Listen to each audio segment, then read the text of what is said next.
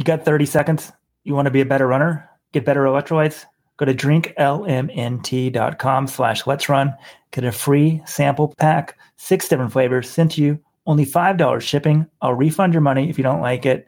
Electrolytes without the junk. No sugar. It's great. Try it out now. You can check out on your phone, literally 30 seconds. And while you're on your phone, sign up for the Supporters Club. Let'sRun.com/subscribe. Become a Let'sRun.com VIP today. Save 20% on running shoes. Get an extra podcast every week. Subscription pays for itself.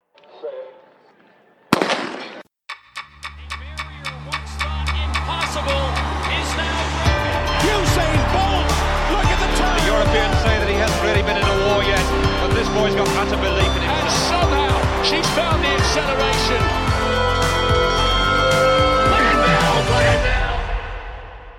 Welcome to the Let'sRun.com Track Talk podcast. We've got a special guest this week.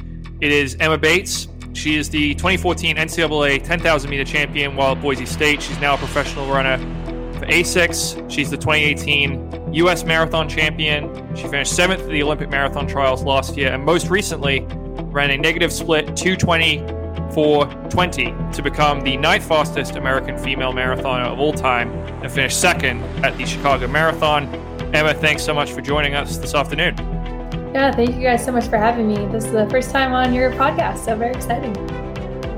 So I was talking to you just beforehand, and you said that it sounded like your voice was more sore than your legs after Chicago. How did you celebrate? How have you been feeling the week after the race?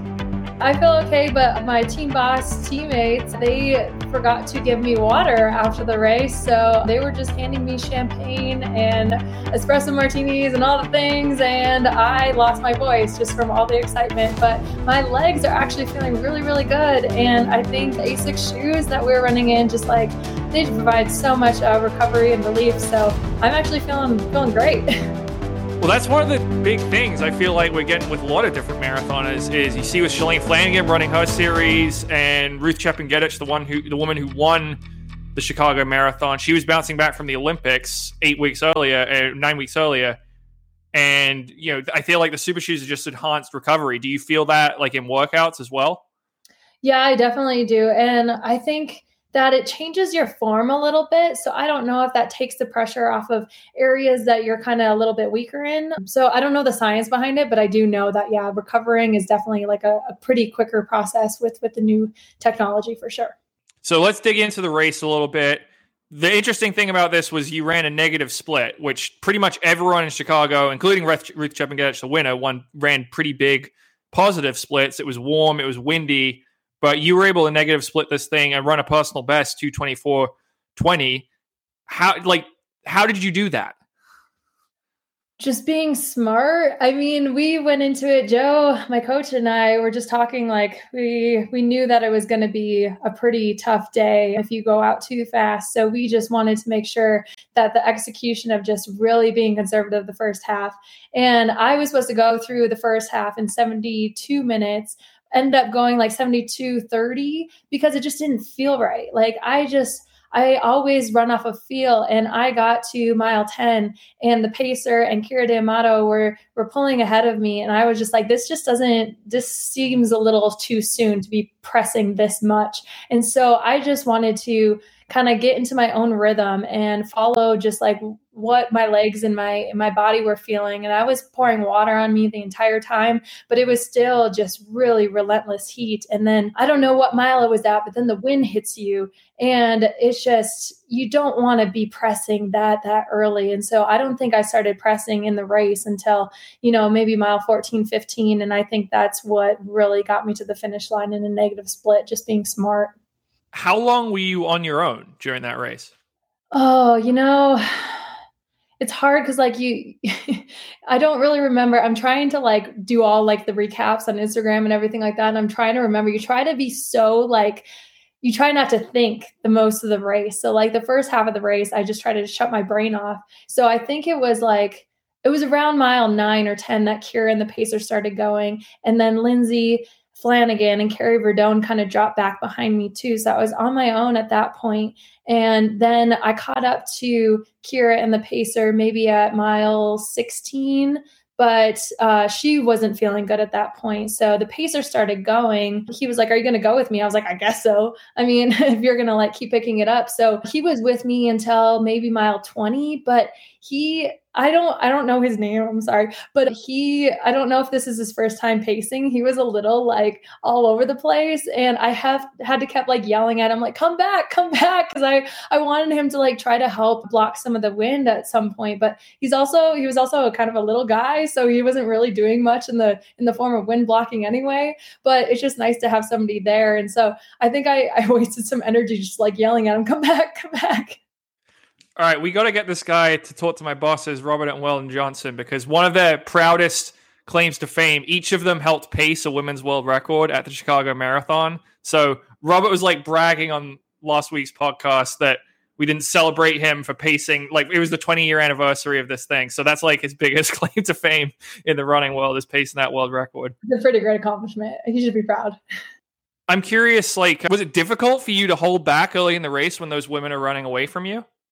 Yeah. So like on that point of, when I realized that this pace just doesn't feel good, you start to get a little nervous because it's like, you don't know if they're going to come back to you. You don't know if you're like, I was kind of going through a rough patch at that point. I don't know if I'm going to hit a good patch. And so I was turning to Joe. He was like, just try to stay relaxed and whatnot. I was like yelling at him. I'm like, they're going too fast. Like, and at that point I was like, well, I mean, if she doesn't come back to me, I'm just going to keep running my race. But all of a sudden, like I just hit a point where I was like, you know what? No, like this is it for me for like, the next 6 months. I need to really like kind of put myself out there a little bit, maybe take a risk at, mile 14, 15 and try to catch up to Kira and the pacer and see if I can do something. And I think I ended up dropping like a 5:10 or something pretty quick. And I just like kept feeling good. And so I just kept following, my legs and just like off of that feeling of feeling really good. And, just kind of went after it at that point, because once you get to halfway, it's like,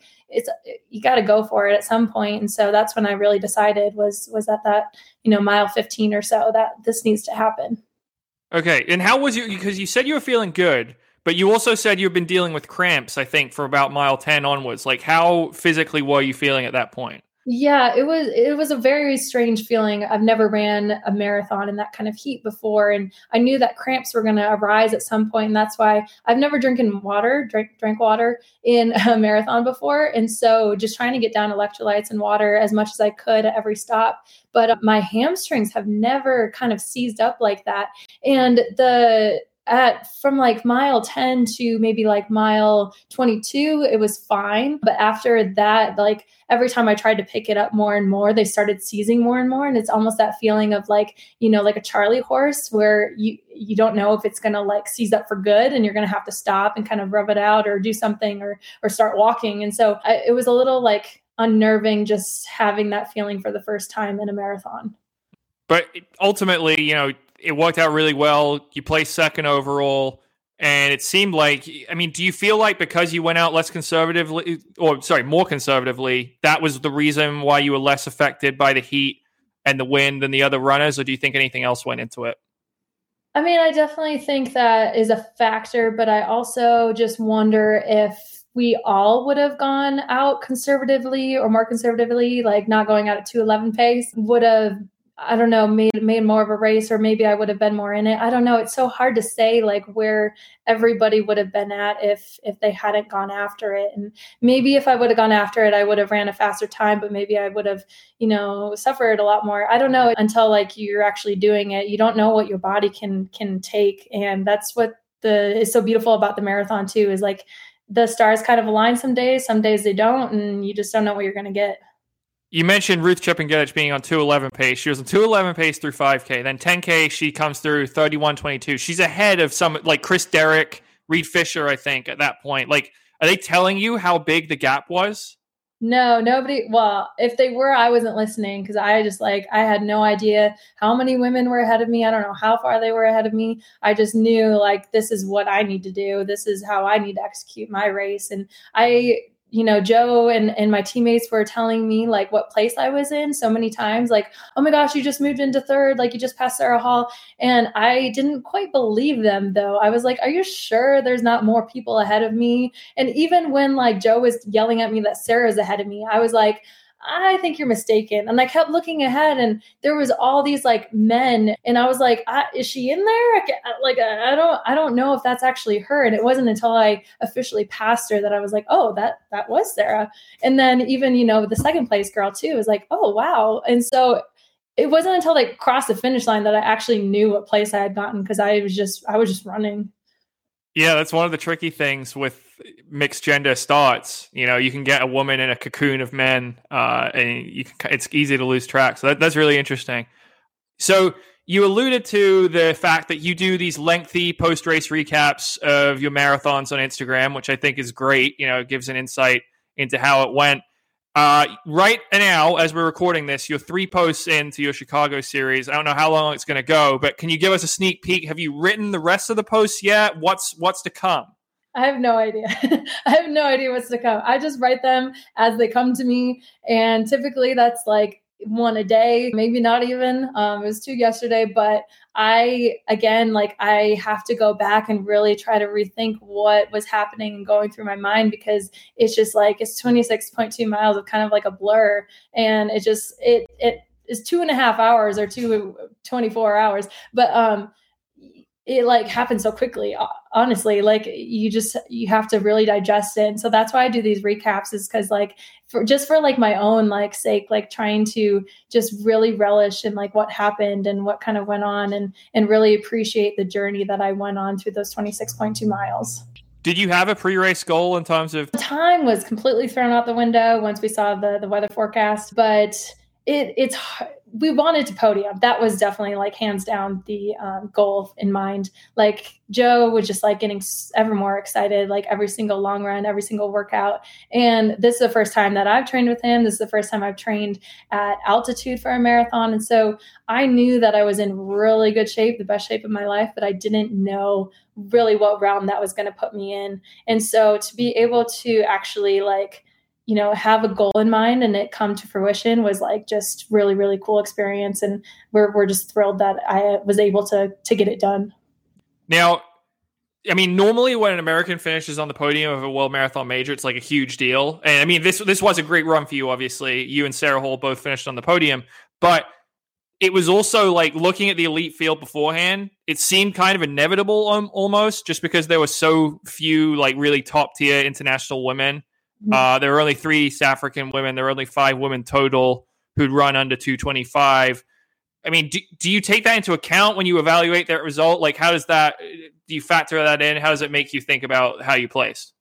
I mean, yeah, you have to think about that stuff. I mean, New York City Marathon is going to be like totally stacked. And like, just because of COVID, like people aren't able to get over here and whatnot. But then you start to think about like past races too. And like, you can kind of peg that to a lot of different things. Like even the Olympics, like there's only, 3 Kenyans that can make the Olympic team, and, 3 Ethiopians. And so you have to start like, if you're going to get like nitty gritty about the Chicago Marathon and it being shallow, you got to start, talking about these other races too. So that's my perspective anyway. Yeah, it seems like a healthy perspective. And I mean, it was definitely a better performance than what you ran 2 years ago to get 4th. Mm-hmm. So certainly have improved in that span. Now you're 2:24:20, number 9 all time among Americans. What goals what's next goal for? I hadn't really thought about it yet. We haven't like gotten my schedule pegged down, but like this has definitely changed the trajectory of my career. And this has opened up a lot of doors for me, and like just being, invited to certain races and whatnot. And so I definitely want to just kind of ride this momentum as much as I can. I don't want to get too greedy, but I also like want to get after it a little bit more and maybe take some more risks also. I think we're just kind of scratching the surface of my potential. And I think I was in like 2:22, maybe even 2:21 shape going into this race. And so, I mean, not to like talk about the American record yet, but like that's definitely something that, could be in the sights for the next, 5 to 6 years. And just seeing somebody like Sarah Hall that's running, well into her late 30s, I still have a lot of time left. And so that's what is really exciting about just my career so far is just what I've accomplished thus far. And I think that I still have a long ways to go. So that's really exciting. And I just really want to ride this momentum as much as I can. When did you know that you were going to be a marathoner? I think that was when I started running the 10K, and like, it wasn't until like, I think I made, nationals, my redshirt sophomore year, and I took third. That was probably the point where like so many coaches and so many athletes were telling me like, wow, you have a marathon stride. And I was like, really? And I wasn't very excited about that because like, who wants to run 26.2 miles? I mean, what is that? I'd rather, run the 100 or the hurdles or something like this. But this is what my body's meant to do. And so it was, like, once Corey Immels came to Boise State, we started doing like all these longer tempos, and that was where I really thrived. And I think that was where also I just started thinking a little more seriously about it. And then the 10K just wasn't really going great for me in my professional career, and so I was like, I need to make the switch at some point. And so I'm glad I did when I did. And it's just been a really fun ride, and I love marathon training more than anything. Well, it's good to hear, because I think, I don't know if it's Kyle Merber or someone had like this, basically every runner just runs the shortest event that they can be great at. Like the default is the 100, and then you just keep moving up until you find one you're good at. So marathon, like, do you feel like, when did you start like really enjoying it? Honestly, like the first time I started training for it, I just loved like the lower intensity. And like, I have like an analogy, like, like the boiling frog or whatever. Like I don't like being in like the fire. Like I don't like to burn hot. I like to just kind of like let it simmer for a little bit and like slowly get hotter and hotter. And I think that's just how my body works is, I need to be out there for longer. The more I run, the more energy I have. And my teammates joke about it all the time. They're like, yeah, Emma, you're running like 120 miles a week and you have the most energy you ever have. Like this is very, very strange. And I don't know what it is about getting out there for, miles and miles on end, but I just feel so good and happy and, just seeing more of like the trails and just more time with people. I think that's what has made it so special, and how that's the only way that I enjoy it is just like, really taking in all around me. So was that what you were doing for this build-up, 120 miles at altitude? Because even for a female marathoner, that's quite a lot. Yeah. I think it was like 4 weeks maybe at 120. There was some 118. There was 115. There was 1 week actually I ran 127. That was kind of accidental because we do like 10-day cycles. And so it happened that I ran 127 miles in 7 days. So, and I didn't even notice. So it's all good, I guess. But it's like, you don't have any issues recovering anything like that at altitude? Because I guess it's not like 7,000 feet in Boulder, but it's still like, to do that much miles at it's a lot, and recovering in altitude can sometimes be more difficult. Right. It's weird that I haven't had a problem. Actually have felt better this cycle than I ever have. And I think maybe the 10-day cycles honestly help, like having 2 days in between each session and each long run have really let me recover a lot more. And I think just like, honestly, the energy of all the people around me in Boulder, there's so many people that run and so many people that are like working really, really hard that I think I just, kind of ride that energy wave, and I've been able to handle it pretty well. Yeah, speaking of people in Boulder, one of the things that struck me about your post-race comments in Chicago is that all of your teammates flew out to cheer you on the streets of Chicago during the race. And for a marathon where they can see you maybe a max of like 5 minutes during a 2.5 hour race, that's pretty impressive dedication. Like, how did that come about? Well, it was mostly like, I thought just Joe and Emma were going to come. Honestly, I didn't even know Emma was going to come. I think I just thought it was Joe the entire time. But over the course of like the fall, when everybody kind of was on a break from, the Olympics and track season, they just like were like, well, what should we do? Like during this time, let's go like support Emma because like, she's out here working really, really hard. And she's out there, for 20 plus miles all on her own. So let's go like just cheer her on as much as we can. And so the more that they like kind of were immersed in my training, the more excited they got. And all of a sudden they were like, well, of course we're going to come watch you. And then they started like, planning like getting e-bikes and going to point. So I think I saw them at least like 10 times during the marathon, and they were working hard to get from point to point, but like their excitement level. And like, I think just me being so excited for them, like being there during my workouts and everything, and just kind of like having fun with them, really made for a really great experience. And I think they I created a few marathon fans now. I know that a lot of them have watched marathons maybe in the past, but this was the first time that they were like actually at one and like just super excited and cheering and like really invested. And that's just really special to me that they made the trip out there and that they cared that much about me. So it's really sweet. And I'm very, very lucky. Yeah, I mean, the dedication, look at some of the posts you had on Instagram, really impressed me, because I think I saw one where Emma Coburn was biking alongside you during a workout, and then one of them, Dom Scott, got up at like 7 a.m. to pace you in some 1K repeats. Like Aisha Port-Liz watching you run the workouts. I mean, it seems like that's a pretty special camaraderie that you have amongst that group.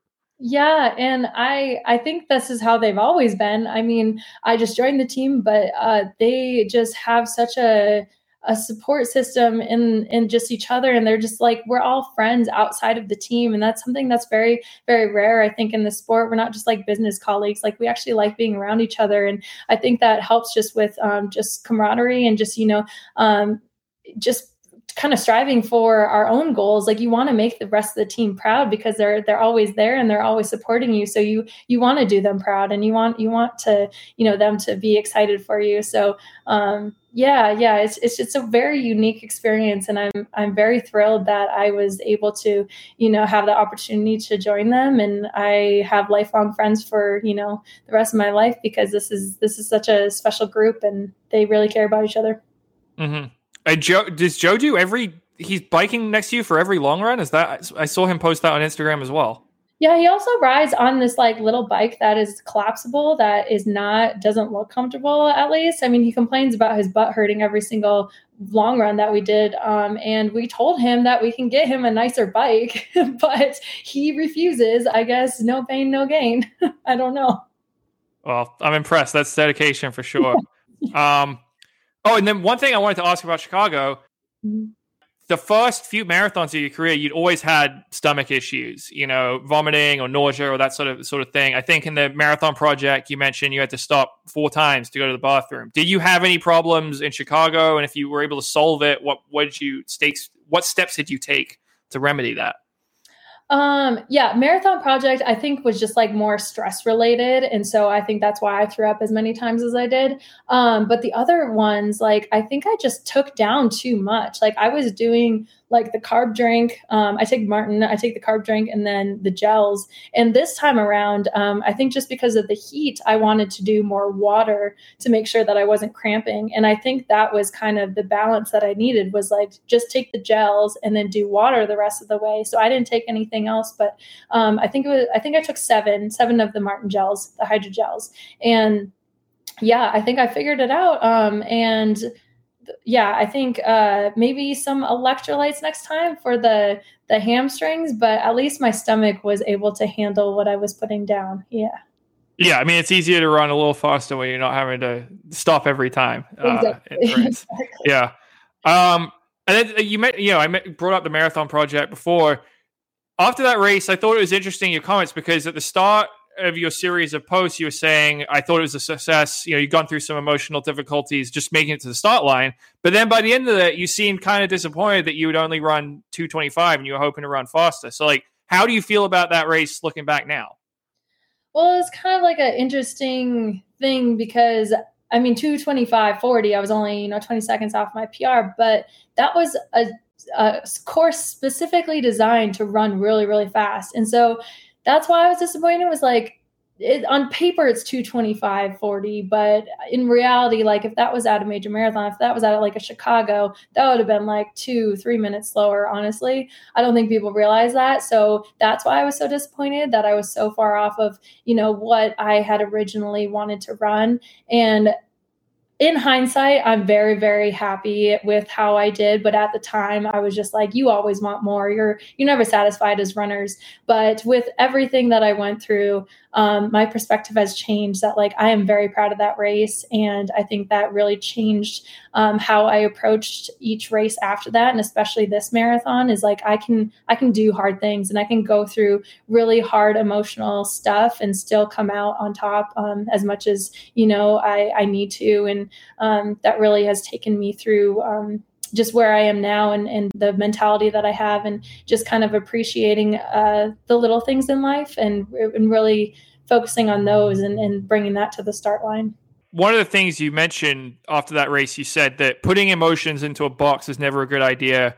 I need to talk about the things that are weighing on me with friends, family, and especially a trained professional. Did you do any of that after the marathon project? All of that, definitely. And I am so much better for it. And I definitely recommend that to anybody that's going through a really hard time, especially runners. Like we tend to compartmentalize as much as we can. Like, running isn't things in my life aren't going to affect my running. I won't let that happen. But we are such emotional beings. And at least I am a very emotional runner that if I'm not happy, I am not going to race well. I'm not going to run well. I don't run well off of anger or sadness or anything like that. Like I need everything in my life to be easy and light and fun for me to really perform at my best. And that's something that I learned through friends and family and a therapist, and, just trying to put things not in a box, but into specific places in my life for them to just kind of make it a positive experience in general. So at this time last year, when you're getting ready for the marathon project, you were still in Idaho at that point? Yes.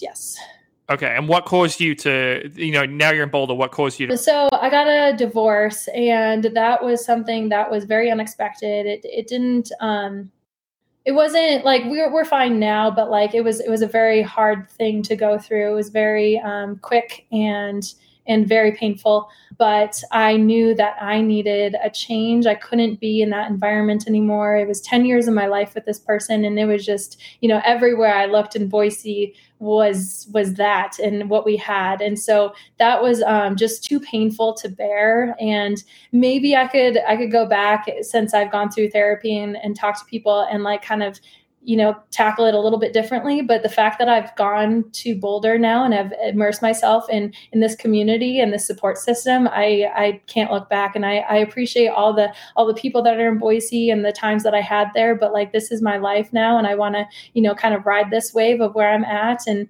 I couldn't be happier, honestly. And that's something that's really and I think can be inspiring to other people. It's inspiring to me that you can go through something really, really awful and still come out the other side stronger and happier and just better for it. Yeah. I mean, how difficult was it? Obviously it's difficult personally. But for your running as well, your ex-husband was your coach at the time. So how, as an athlete, professional athlete, how difficult was it for you to sort of get through that scenario? I thought my career was over. I honestly was so worried because he was a very good coach to me. My training was going great, and I was very excited about the future and in that, program, that system. And then I was oh crap, I don't know what to do, where to go, who to be coached by. I didn't think I'd ever have to think about something like this. And it wasn't until I talked to Laura Thweatt that I was she's coached by Joe, and she's had this amazing career. She took 5th at the Olympic trials. I mean, they're onto something out in Boulder. And I kind of want to investigate, what's going on here. And it was only one conversation with one coach. And then I was hooked. Wow. So no big recruiting process. You weren't looking at anywhere else. It was just you sold immediately. I know what I wanted, and I got it. I mean, just talking to Joe once, I was he's the coach for me. He has got the right kind of mentality of just kind of being chill and knowing that there's life outside of running, and we all have to be holistic and happy. And, just the drive that he has and the love of coaching that he has and the just strides that he wants to make for his athletes and team was just something to be admired. And I was, 5 minutes in, I was yep, this is the place for me. And I hope that they would accept me. And it was a pretty quick process, actually. One of the things, though, I saw, I think you had a post about this, talking about how you came to join the group. You said it wasn't up to Joe to decide. You said it was up to the team. So do they have a vote? How did you become accepted into this group? I think it was just word of mouth. And once I was kind of immersed for a few days, I went to Crested Butte just to kind of get a feel for everybody. And they were on their training camp up in Crested Butte. And I just was myself as much as I could be. And it just meshed so well. Like we just like were laughing and joking all, right off the bat and just like really enjoying each other's company. And like, at least from my end, I was like, I'm all in. But I don't know how they decided. I think we were just all so happy, and I just meshed, and the rest is history. I don't know. I actually haven't asked them if they took a vote, but I guess they voted yes, if so. I'm curious how the arrangement works financially, because this isn't like a sponsor. A sponsor is not sponsoring this group. It's a bunch of different athletes with a bunch of different sponsors. Like, do you pay Joe a stipend to coach you?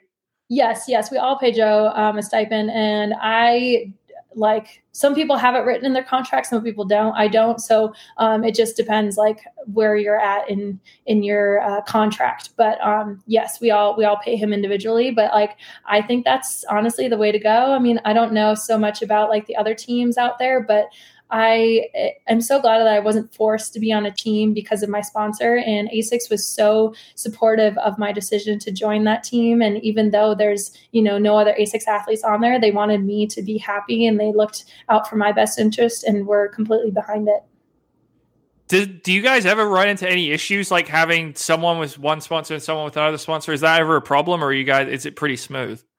I mean, we haven't had any problems that I know of. I mean, I don't know what other people's contracts look like, but like, I mean, we just post and haven't gotten reprimanded yet. So I guess we'll just keep going with it. I think they know that it's like working. Like this system is like so unique, and it. I mean, I know it's not like any other team, but this is something that I think we're onto, and I think sponsorships might be picking up on that and understanding that this might be the way to go, the direction that the sport needs to go in.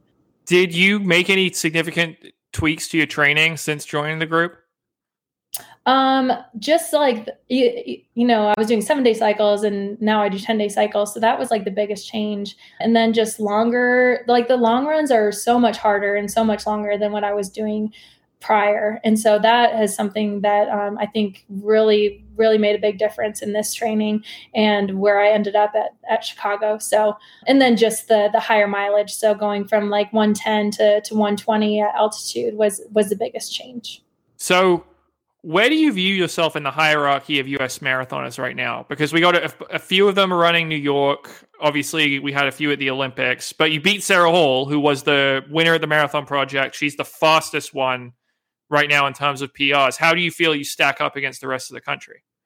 That's hard to say because, like, I mean, they're all such different races and such different experiences and conditions. And I would like to say that I have cemented myself in the top 5, but we just don't know until like we're, in the same field. And so I hope that a lot of us are able to kind of be in that position where we're racing against each other. I mean, the spring might be really interesting because there's not very many races. I think Boston is the only one, if I'm correct, because London moved back to the fall. So that might be a really interesting day, as if people decide to do Boston and we can all kind of get in there and see what we can do. And I mean, just the World Championships coming up, like who's going to be selected for that team might be a big indicator in who's, the top runners in the country right now. But it's crazy that it's like kind of not up in the air because like there's, Sarah who's ran 220 and Molly who's a bronze medalist at the Olympics. So I definitely think, they're kind of a step above, but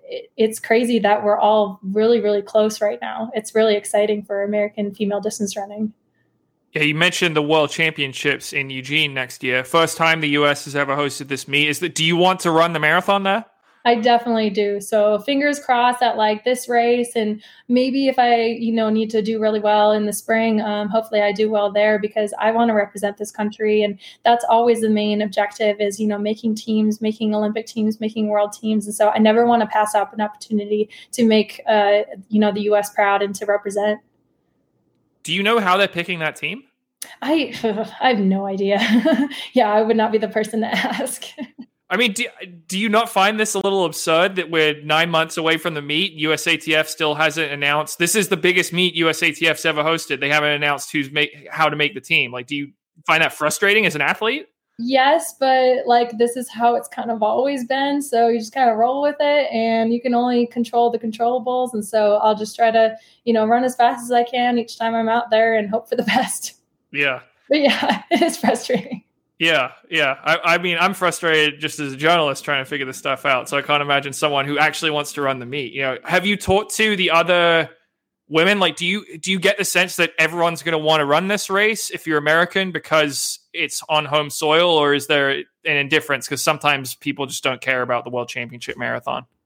Yeah, I find this really interesting because I feel like most marathoners choose to not. They choose to forgo the World Championships. And I don't know if it's different again because it's on home soil, but there's not, that big money factor, kind of in your face. There's no appearance fee to make the world team. And so that's something that is very interesting and kind of people's priorities and, whether or not they're money motivated or if they're, team motivated. And there's nothing wrong with being one or the other, but I'm just saying it's interesting that there's kind of a split there. So I hope that we put together the best team that we can and people say yes to this opportunity because I think it's really special. And I think we could really do some damage out there and maybe even podium a couple people, maybe 3 people if we can. And that's something that's really exciting and very, very unique to where we're at in the sport right now in female distance running. Yeah, I mean, the U.S. isn't going to be hosting Worlds again anytime soon. I guess they got the Olympics in 2028, so there is one more opportunity. But I mean, that's about it. I'm a little worried. Like, are you worried about the heat at all? Because I was in Eugene at the trials in, last June, and it was like 110 degrees for a couple of the days of that meet. What are you thinking about the weather? Oh, yeah. I mean, I remember running on the track for the 10K during that weather. That was not a fun time, and I hope to not do that again. But if the opportunity presents itself, I'm not going to say no because of the weather. I mean, that is just something that you have to put up with. And I don't know if anything's going to be as bad as Doha, though. I mean, that was brutal. And I mean, honestly, like, I think some of the people that ran there are still paying repercussions for what they put their bodies through. But if that's what it's going to take, I mean, that's what it's going to take. Again, this is a very special moment for the U.S. to be hosting this. So I'm going to be there no matter what if I can be. And, you mentioned Boston could be an option for you, and it may be by default in April. Like, do you you've run 2 marathons in Chicago, and those are your 2 fastest times. Like, do you think you're made for a flatter course or a hilly course? Like, what's your ideal marathon course? It's so hard to say because the only hilly course that I ran was CIM, which is just downhill, and that's not really a good indicator. But and then the trials, which were very hilly, but that was such an odd day that like I didn't really run the race that I should have or could have, and so I don't know how I would do over the course of a marathon, but I do know that my PR for like the half marathon was in New York City. And so I know that I can race well on hills. And I think it would be really fun because, it gets a little monotonous out on Chicago sometimes when it's so flat, like your muscles just kind of doing the same thing. So I think a little bit of undulation and, a little bit of change in the muscle action is just going to, be pretty good for me. And I love cross country. I love the hills, and I feel like I've always been pretty good at that. But we'll see on the day if I do it, how it's going to go. I know that cross country. I'm bummed. Like, would you have run the World Cross Country next year if you could have? Because now that's been kicked down the road to 2023. Shoot, yeah. Like, is that something you would have been interested in? I was really excited about that. And I think my whole team and Joe were all excited about kind of going after that. But I'm bummed that like nobody kind of took it over, honestly. Like, I feel like we could have done it somewhere else and have it be just as safe. So I hope that, 2023, it'll actually happen, but it is very, very sad. Cross country always just kind of gets, pushed to the wayside, and it's my first love, and I really do miss it and want to get back to it. The whole team. So even like Emma Coburn, was she going to run cross? Maybe not the whole team. I don't know. Okay. She's definitely a track girl, but there's a lot of us that were really, really excited about it. Like, Danny Jones is an NCAA champion, so I think she would have been really, really thrilled to be out there again. Yeah, I always get curious because like some of the very biggest names don't always run cross country or for the US. So yeah, Emma wasn't a big fan of cross country. I don't think she ever did quite that well. So fair enough. Okay, well, you mentioned you had big celebration in Chicago on the day of the race. Do you have anything else planned? Like, do you have a vacation now? Like, what do you do for the next week or two until you get back to training? Well, I was really bummed. I was supposed to go to Boise this next weekend. I was supposed to be inducted into the Hall of Fame. So that was kind of like the big hurrah afterwards, but it got postponed because of COVID. And so now I have to kind of set my sights on something else. But I am so excited. I'm going actually to New York City Marathon to support Laura Thweet. She is racing, and I'm going to be kind of like her personal assistant there and kind of make sure, everything kind of goes to plan and stuff for her. And so I think that'll be like the big celebration will be in New York City when she's done running, because it's her turn, like we have been running a lot together, and I'm just really excited to see where she ends up. And I think me racing so well, I think that gave her a really big boost of confidence and motivation. Have you been to New York for marathon weekend before? No, I haven't. Yeah, I'm very, very thrilled. So I think it'll give me a good feel for it for when I do it in the future too. So I'm excited just to kind of scope it out a bit. Yeah, it's awesome, and bummer that they canceled last year. So it's nice to have it all back. Well, that's great. Oh, Boise State Hall of Fame. Were you inducted alongside any football players? Because I know they start churning them out recent years. Yes. Don't ask me the names. I have them somewhere, but Kellen Moore was inducted like a couple years ago. And so not in the Kellen Moore Hall of Fame, but being amongst like the big names there is going to be very, very exciting. I mean, anytime you're like represented in that way is just like, or honored in that way is something that's really, really special and exciting. And hopefully it'll happen next year. This is the second time it's been postponed. So fingers crossed. Gotcha. Yeah, I'm curious, like when you're a top athlete at one of these schools, like do you have any interaction with the football players when you're at Boise State? When I was there, we shared not shared a locker room, but shared like a locker room facility. And so we always did ice baths together and stuff like that. And it was always so smelly and gross, but it was always really fun. And then we had the track along the field at the time. So they ended up moving the track recently, but we always would run around them, the entire time they were practicing, and, footballs would be flying and we'd be jumping over them and all that. So yeah, it was a good time. And I'm so happy that I had just the experience that I did at Boise State. Yeah. So wait, the track was around the blue field, that one? Yes, it used to be, not anymore. Yeah, they moved it now. But okay, well, that's pretty cool. Because I'm trying to remember Boise State. I feel like that was close to that peak when you were there. Yeah. There wasn't much of a distance team until my class got into there, and then it really started to become on the rise. And then Corey coming in, it really took off. Yeah. Well, Emma, I think that's pretty much everything I wanted to cover. I appreciate you coming on and giving us your time. And congrats again on a spectacular run in Chicago, and best of luck, moving forward. Thank you so much. Thank you so much for having me. And I'll see you in New York City, maybe. I'll be there. Awesome. You got 30 seconds. You want to be a better runner? Get better electrolytes? Go to drinklmnt.com/let's run. Get a free sample pack, 6 different flavors sent to you. Only $5 shipping. I'll refund your money if you don't like it. Electrolytes without the junk. No sugar. It's great. Try it out now. You can check out on your phone, literally 30 seconds. And while you're on your phone, sign up for the Supporters Club. Let'sRun.com/subscribe. Become a Let'sRun.com VIP today. Save 20% on running shoes. Get an extra podcast every week. Subscription pays for itself.